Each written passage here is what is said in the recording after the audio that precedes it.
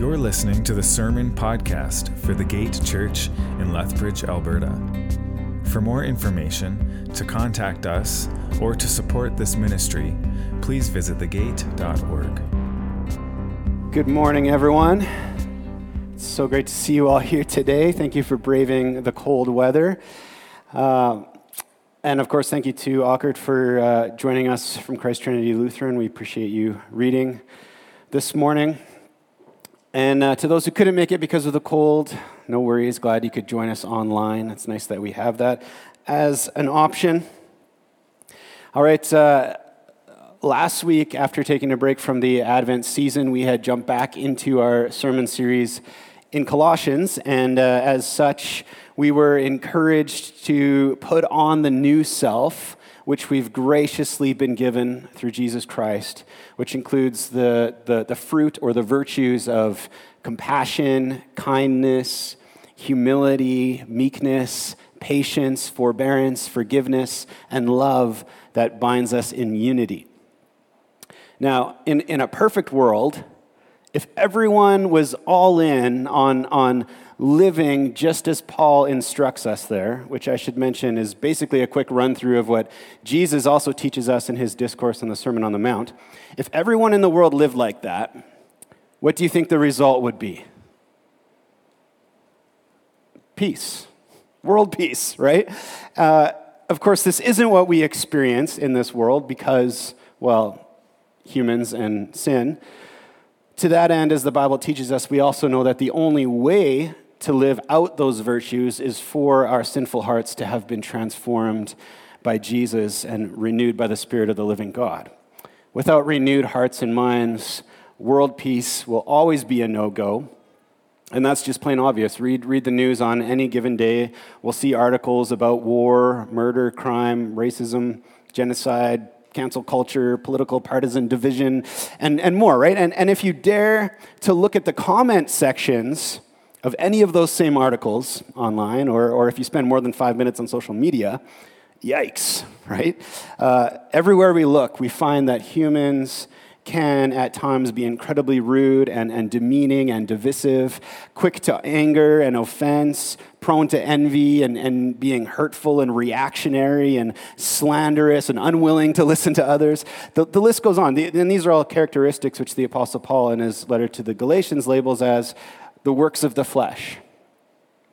In light of all of this, how could we ever think that peace among humanity could be anything but a pipe dream? But yet, what's impossible with man is possible with God. Amen? And to that end, and maybe this will come as a surprise, but the church, the body of Christ, was designed and chosen by God to show the world that the impossible is, in fact, possible. That peace with him and among other humans is possible because of Jesus. Colossians 1:19-20, we learned this earlier in the series, says, "For in him all the fullness of God," in Jesus, all the fullness of God was pleased to dwell, and through him to reconcile to himself all things, whether on earth or in heaven, making peace by the blood of his cross. So Jesus makes our peace with God and one another possible. And in Colossians 3, verse 15, which we'll be learning from this morning, Paul calls us to live out that peace as the body of Christ. So let's turn to Colossians 3, verse 15. That's the verse we're going to be learning from this morning. And it says this, "And let the peace of Christ rule in your hearts, to which indeed you were called in one body, and be thankful." This is the word of God.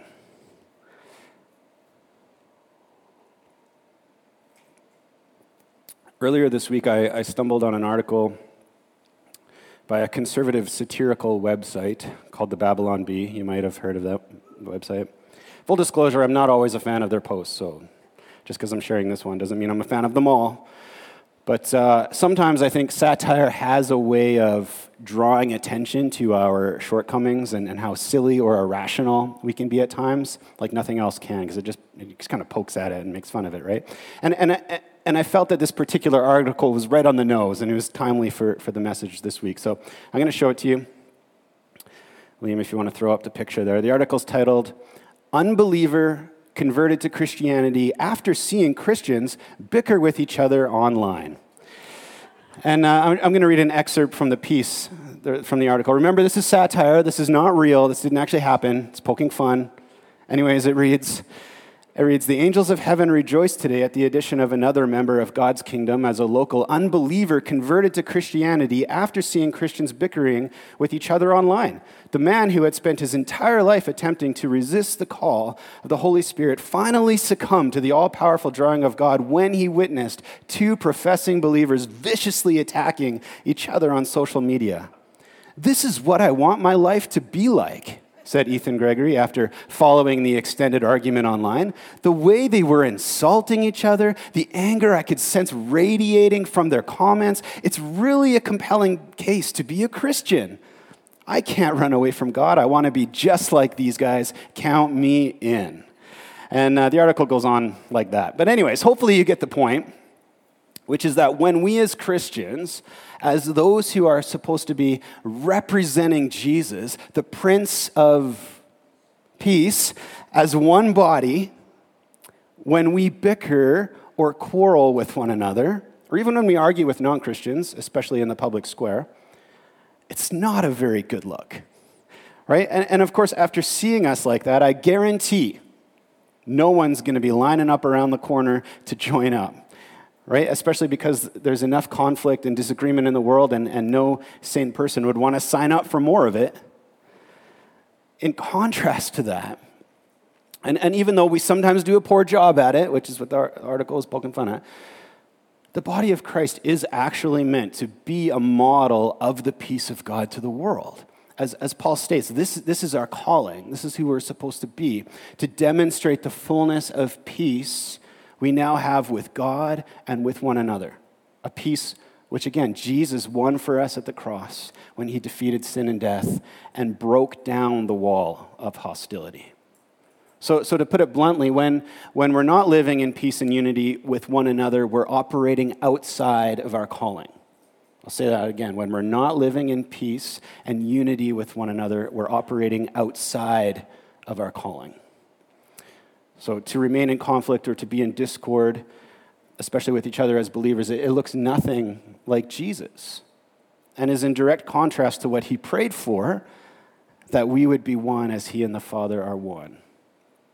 And yes, I know that at one point Jesus said that he didn't come to bring peace on earth, but rather a sword.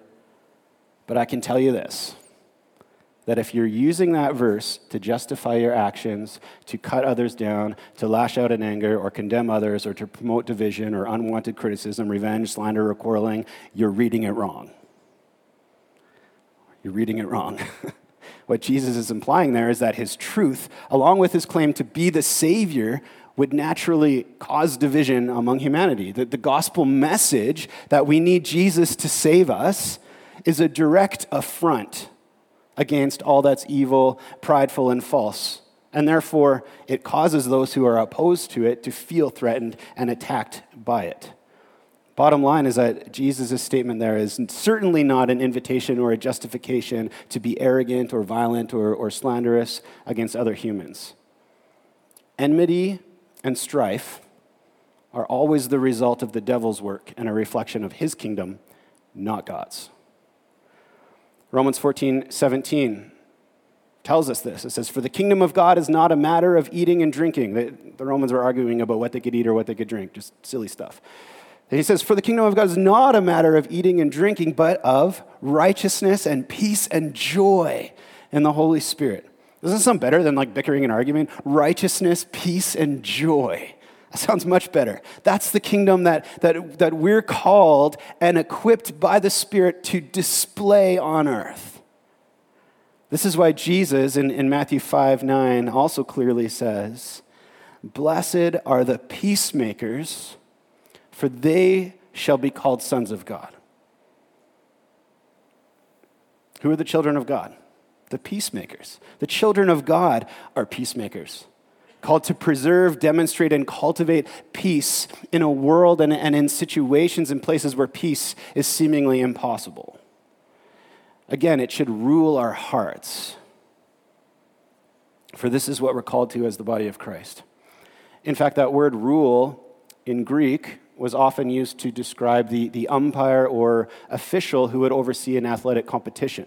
Of course, the referee's job in any sport, sometimes they do a bad job, but we're pretending this one does a good job. The referee's job in any given sport is, among other things, to have the final say on matters of contention, right? And to keep order by making sure everyone's playing by the rules.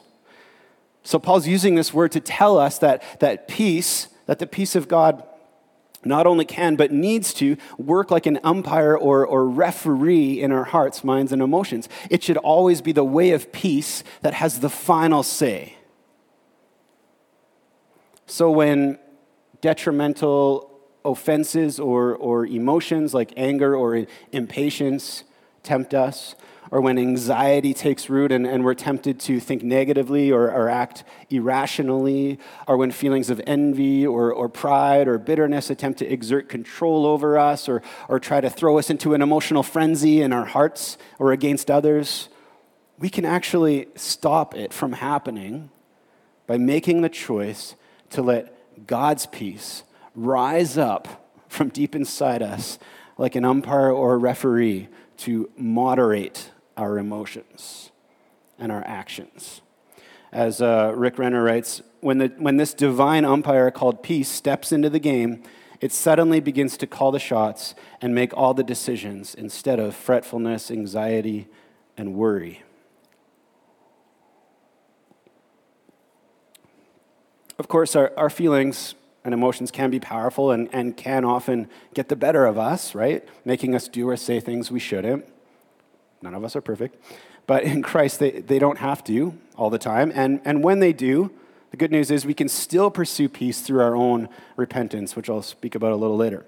Ultimately, what this means is that in any given situation that we as believers might find ourselves in, both within and even outside the church, whether we're in a financial or relational crisis, in the midst of a conflict or disagreement, when we're being persecuted, if someone is wronging or offending us, when we're being corrected for a wrong we committed, or when an injustice has occurred, or when someone has let us down, or when we're in an anxious or sorrowful or stress-inducing circumstance, whatever the situation might be that has the potential to cause division, hurt, offense, or drama, a mature Christian whose heart is ruled by the peace of God will always choose the path that will lead to and promote peace or restoration. When the peace of God rules our hearts, the amazing thing is that we can actually be a rational beacon and promoter of peace, harmony, and reconciliation wherever we find ourselves. Some people say we can be a non-anxious presence in the midst of chaos because we have the peace of God ruling our hearts. Romans 12:16-18 says, live in harmony with one another.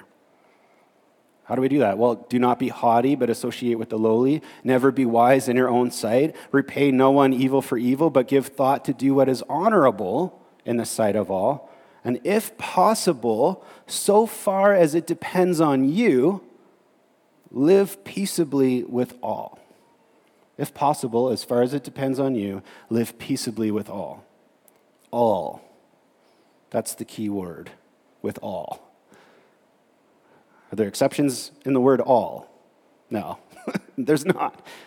All. Of course, the flip side of this is that we can't control the actions of others, as much as we might try sometimes, which means that peace or reconciliation with people isn't always possible. And as Jesus said, we'll be persecuted on account of him, right? But the point is that from our own end, we're called to do what's right and godly, as it says, as much as it depends on us, live peaceably with all. And this is all summed up so simply and directly in Psalm 34, verse 14. It says, turn away from evil and do good, seek peace and pursue it. Mic drop, right? That's incredible. And this is exactly what we've been learning through Colossians 3 so far and what we'll continue to learn.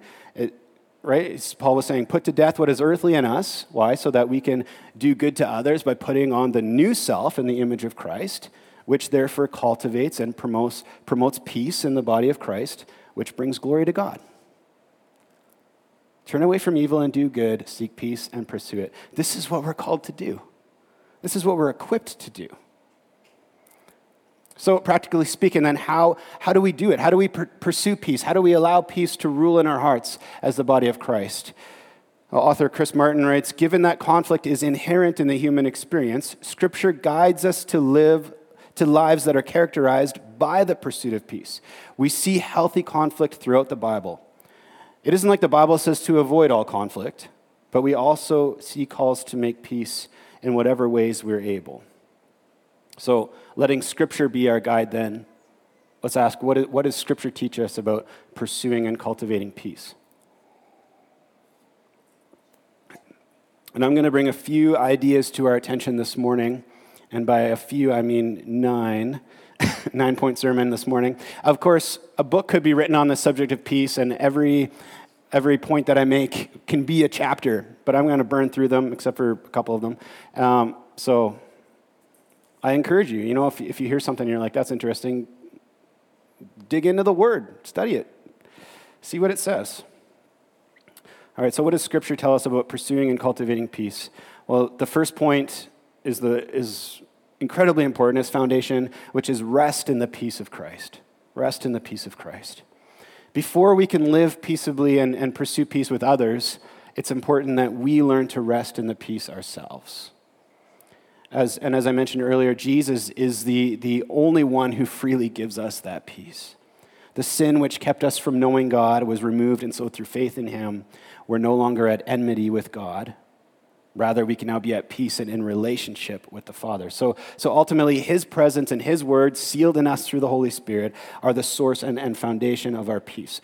John 14:27, Jesus said to his disciples, "Peace I leave with you, my peace I give to you. Not as the world gives, do I give to you. But let not your hearts be troubled, neither let them be afraid." And just as we heard earlier in Psalm 139, that no matter what we're going through, we can rest and find confidence in the truth and good news that the Lord is our peace, and that wherever we go or whatever situation we find ourselves in, the Lord is at hand. The Lord is at hand. Even in the midst of the darkness, his light is there. And he'll never leave us, and nothing can separate us from his love. Let that truth bring you peace.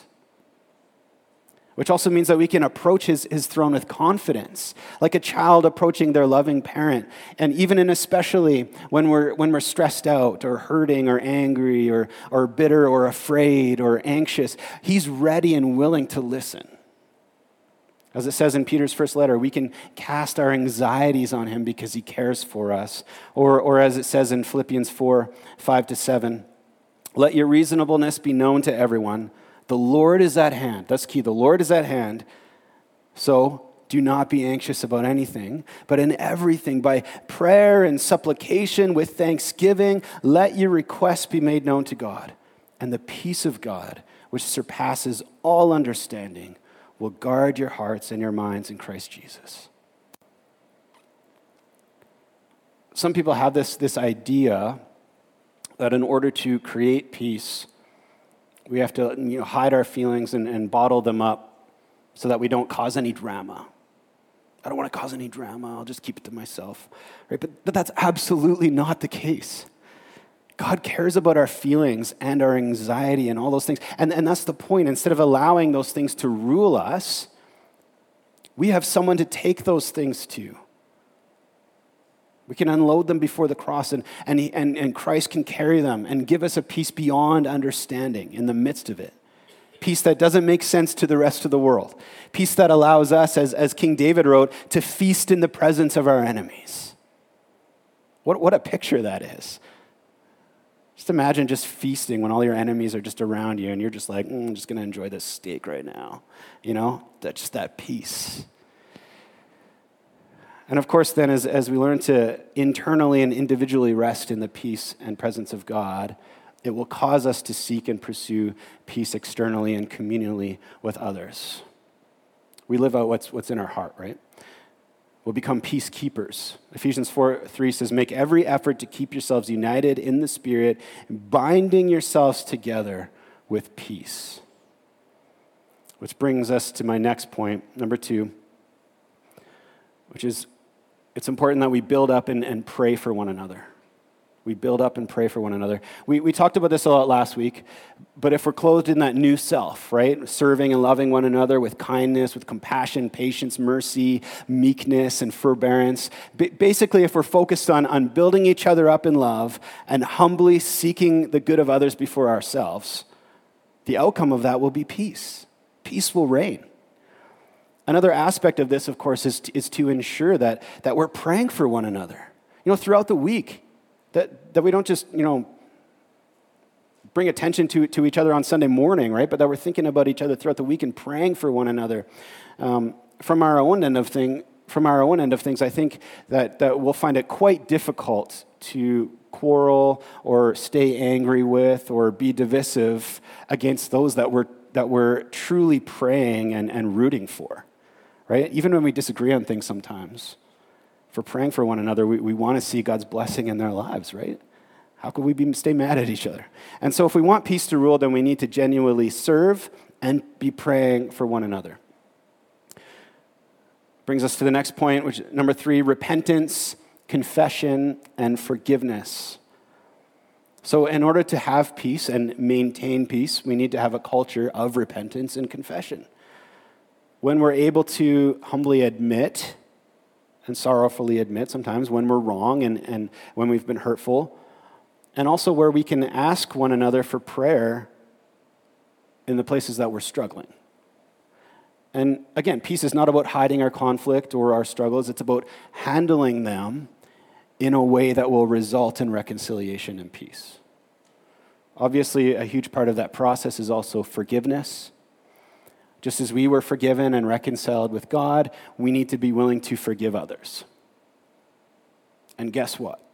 Even when they don't ask for forgiveness or repent, we still need to be willing, for the sake of our own hearts, to forgive. This is what Jesus did for us. And also forgiveness ensures that bitterness and anger don't rule in our hearts. Forgiveness allows us to let go of those things. So ultimately, in order for peace to reign, both repentance and forgiveness need to be common practice among believers. Which leads us to number 4, which is to be thankful. Be thankful. Right at the end of our verse this morning, Paul writes, and be thankful. It feels like tacked on as if it's an afterthought, but in actuality, he's simply returning us to a recurring theme, which we find throughout the letter. And in doing so, he's also connecting the importance of thanksgiving with peace. For it's only the person who's full of thanksgiving and content with all they have in Christ who's then able to live from a disposition of peace. Contentment and thankfulness also have the ability to put to death the temptations of envy, covetousness, greed, needing to have things done my way, and jealousy. All these sins which can so often create division and strife and grumbling amongst the body of Christ and humanity as a whole. As it says in James 4:1-2, what causes quarrels and causes fights among you? Is it not this, that your passions are at war within you? You desire and do not have, so you murder. You covet and cannot obtain, so you fight and quarrel. Thanksgiving puts those things to death, right? So if we're to let peace rule in our hearts and in our church, we need to be people of thanksgiving and contentment rooted in Christ. Which brings us to the next point. Number 5, we need to avoid useless controversies. Avoid useless controversies. Almost nothing dampens the mood of a church more than those who just like to argue and complain about things that don't actually matter. Make big deals out of things that don't actually matter. Churches have famously and sadly split over the dumbest things The dumbest things, like the color of the carpet, or how long men's beards should be, or if the drums should be hidden, or whatever else. And for what? Right? For what? The Bible tells us to avoid arguing over useless controversies and to avoid the people that do. Proverbs 17:14 says, starting a quarrel is like opening a floodgate, so stop before a dispute breaks out. That's wisdom. Philippians 2:14-16 says, do all things without grumbling or disputing, that you may be blameless and innocent, children of God, without blemish in the midst of a crooked and twisted generation, among whom you shine as lights in the world, holding fast to the word of life, so that in the day of Christ I may be proud that I did not run in vain or labor in vain. So Paul's saying if you're grumbling and disputing and being divisive, then everything I've done is useless, right? He's saying don't do that. You guys are supposed to shine as lights in the world as children of God in peace. So if the peace of God rules in our hearts, we'll be able to also recognize when grumbling about certain things or winning certain arguments won't really be worth it if it's going to build walls or create division, right? And in fact, we'll be willing to maybe meet halfway on things, or we'll be willing to set aside our personal desires and opinions in order to allow others to have their own way with the color of the carpet or whatever, right? If that's what it takes to keep the peace, because peace is priority. Peace is what should rule. Of course, that doesn't mean that we can't have discussions about things or express our opinions. Of course we can. We just need to do it with gentleness and love, which brings us to the next point, number 6, which is communicate well. Communicate well. James 1:19-20 says, know this, my beloved brothers, let every person be quick to hear, slow to speak, slow to anger. For the anger of man does not produce the righteousness of God. So those who've lasted in a thriving marriage for more than a few months have definitely learned this lesson very quickly, that communication is key. Amen? Yeah. And more specifically, that it's better to listen than to speak. It's better to listen than to speak. And we can apply this as the church body as well. To that end, things that disrupt peace are assuming what someone's thinking without clarifying. That'll get us into trouble, right? Or the opposite, assuming they know what you're thinking without communicating that. Failure, which leads to this, failure to communicate expectations, which then makes us frustrated when they're not met. Being quick to anger when someone has a different opinion, not listening to others, and speaking reactively or over others without thinking about what we're going to say first. Those types of things. When we do those divisive things, they're signifying that we're only interested in our own opinions and in being right or in being in control, rather than actually caring about the opinions or feelings of the person that we're talking to. And so it's important that we're quick to listen, right? And of course, being quick to listen doesn't mean audibly hearing someone speak. It's deeper than that. It means genuinely, patiently, and sympathetically seeking to understand what someone is saying or how they're feeling or where they're coming from. In fact, if people did this more, and in the same vein, if they took the time to process and think about how to speak or respond to others in a spirit of love and gentleness before they spoke, instead of simply speaking on impulse or ruled by knee-jerk emotions or passive aggressiveness or whatever else, right? There'd be a lot more peace in the world. And Paul will actually mention this later in his letter, Colossians 4:6.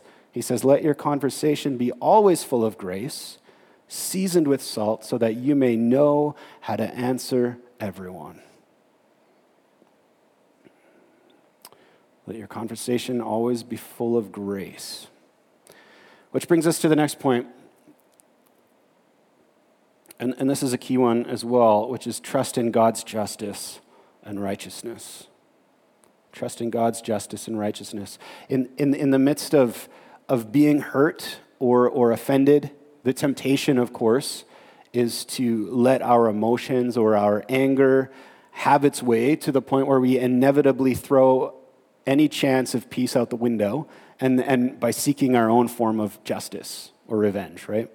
Whether that's with slander or violence or hurtful words or a refusal to forgive or whatever we think that person deserves, right? But as it says in Romans, don't repay evil for evil. Rather, vengeance is God's.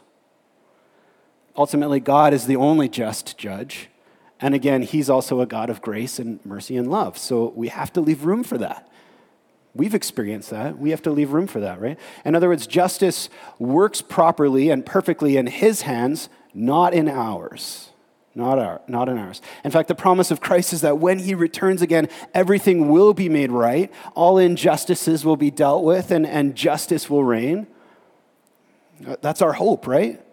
And so if we desire to be peacemakers, this is a truth that we must hold on to and trust in, especially when we find ourselves in those situations where the person who caused the hurt or sin refuses to repent or accept responsibility.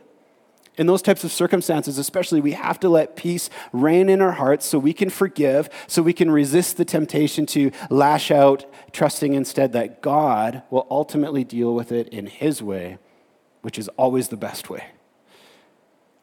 That is, when we trust in God, we will be slow to anger and will be set free from erroneously taking his place and trying to enact our own form of justice or punishment ourselves. But and I want to be clear here, as I said earlier, that this doesn't always mean we have to pretend everything's all right and that we shouldn't speak up when someone's hurt us or when we're in a disagreement, right? Which brings us to the next point, keeping in mind our communicating well, right? Which is number 8, deal with conflict and disagreements quickly. Deal with conflict and disagreements quickly. We're never supposed to ignore conflict or injustice, especially when it's occurring within the body of Christ. Ephesians 4:26 says, "Be angry and do not sin. Do not let the sun go down on your anger, and give no opportunity to the devil." As I've mentioned earlier, some people, in the name of not wanting to cause any drama or sometimes because of shame even, they think that the best thing to do is just not to tell anyone when they're being abused or manipulated or when they're in a disagreement or whatever, just to keep it quiet and bottle it all up inside to preserve the peace. But again, this is never the case. First of all, to hold on to your hurt or your bitterness or anger will only cause it to fester and grow and rule in your heart, giving opportunity for the devil to do his work, which always ends in division and hate and brokenness, or what many today have dubbed church hurt. So when someone sins against you or against somebody else in the body, it's important that it's addressed and that it's called out sooner than later. We don't want to let these things fester. The key here, though, is that we address it in a way that reflects Christ and if possible, with the ultimate goal to bring peace and reconciliation. Right? Peace is the priority. Of course, it's sad that I have to mention this, though, but if the sin is criminal in nature, then seeking justice through proper channels is also a worthy goal as well. Absolutely. But again, let it never be from a place of revenge or hate. Let the peace of God rule in your heart, not those things. Be righteously angry, for sure, against injustices, absolutely. But don't let it lead to making you sin as well. In Matthew 18, Jesus gives us a fantastic model for dealing with potential divisions and offenses and discipline within the body of Christ. Matthew 18:15-18, he says, "If your brother sins against you, go and tell him his fault. Don't wait. Don't let it fester. If he sins against you, go and tell him his fault. between you and him alone. Right? We don't need to make a big deal out of it.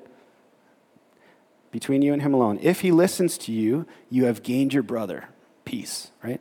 But if he does not listen, take one or two others along with you, that every charge may be established by the evidence of 2 or 3 witnesses. If he refuses to listen to them, then tell it to the church. And if he refuses to listen even to the church, let him be to you as a Gentile and tax collector. Truly, I say to you, whatever you bind on earth shall be bound in heaven, and whatever you loose on earth shall be loosed in heaven.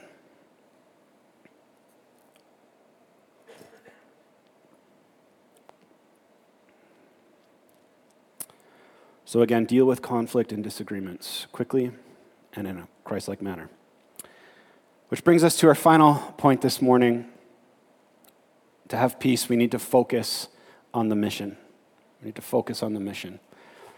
Proverbs 29:18 says, without revelation, people run wild, but one who follows divine instruction will be happy. The Message translation says if people can't see what God is doing, they stumble all over themselves. In other words, if we don't know what God is calling us to do, and if we're not all on the same page and moving towards the same goal, the result will be us running wild in every direction and falling all over ourselves. And as I imagine this, and you guys falling all over yourselves, it is kind of funny, I have to admit. But in reality, it wouldn't be very much fun, right? It wouldn't be very much fun. Because in that case, what we'd be experiencing would be an unhealthy mix of confusion and individualistic opinions and misplaced expectations, leading to complaints and clashing opinions and lack of commitment and abandonment and quarreling and offense. But contrarily, we're most blessed and in fact unstoppable as the church when we're uniformly focused on the same mission and stirred up with the same passion to go after it together. To put it simply, we become easily divided when we're chasing after separate things or when we lose sight of what's important or what's the priority. But peace and unity prevail when our priorities and purpose align. And our church's mission, if you don't know, our passion, if you will, which is straight out of the Bible, is to proclaim the name of Jesus for the glory of God. That's what we're all about. That's what we're all about. Proclaiming the name of Jesus for the glory of God. And with our eyes and our hearts set then on the gospel and on the truth of Jesus Christ and his glory and making him known, we'll naturally stand together in unity, in the unity of the Spirit, in the bond of peace. So, as we begin this year, let's set our minds on Christ and his purpose for us. Let's make that a priority so that when we feel our emotions getting the better of us or when we find ourselves in conflict with one another or with ourselves even, we'll be ready and willing to let the peace of God rule in our hearts. For this is what we've been called to as one body. 2 Thessalonians 3:16. I finish with this verse, and it's a blessing. It says, now may the Lord of peace himself give you peace at all times and in every way. The Lord be with you all. Again, the Lord is at hand. We have his peace, which is beyond understanding.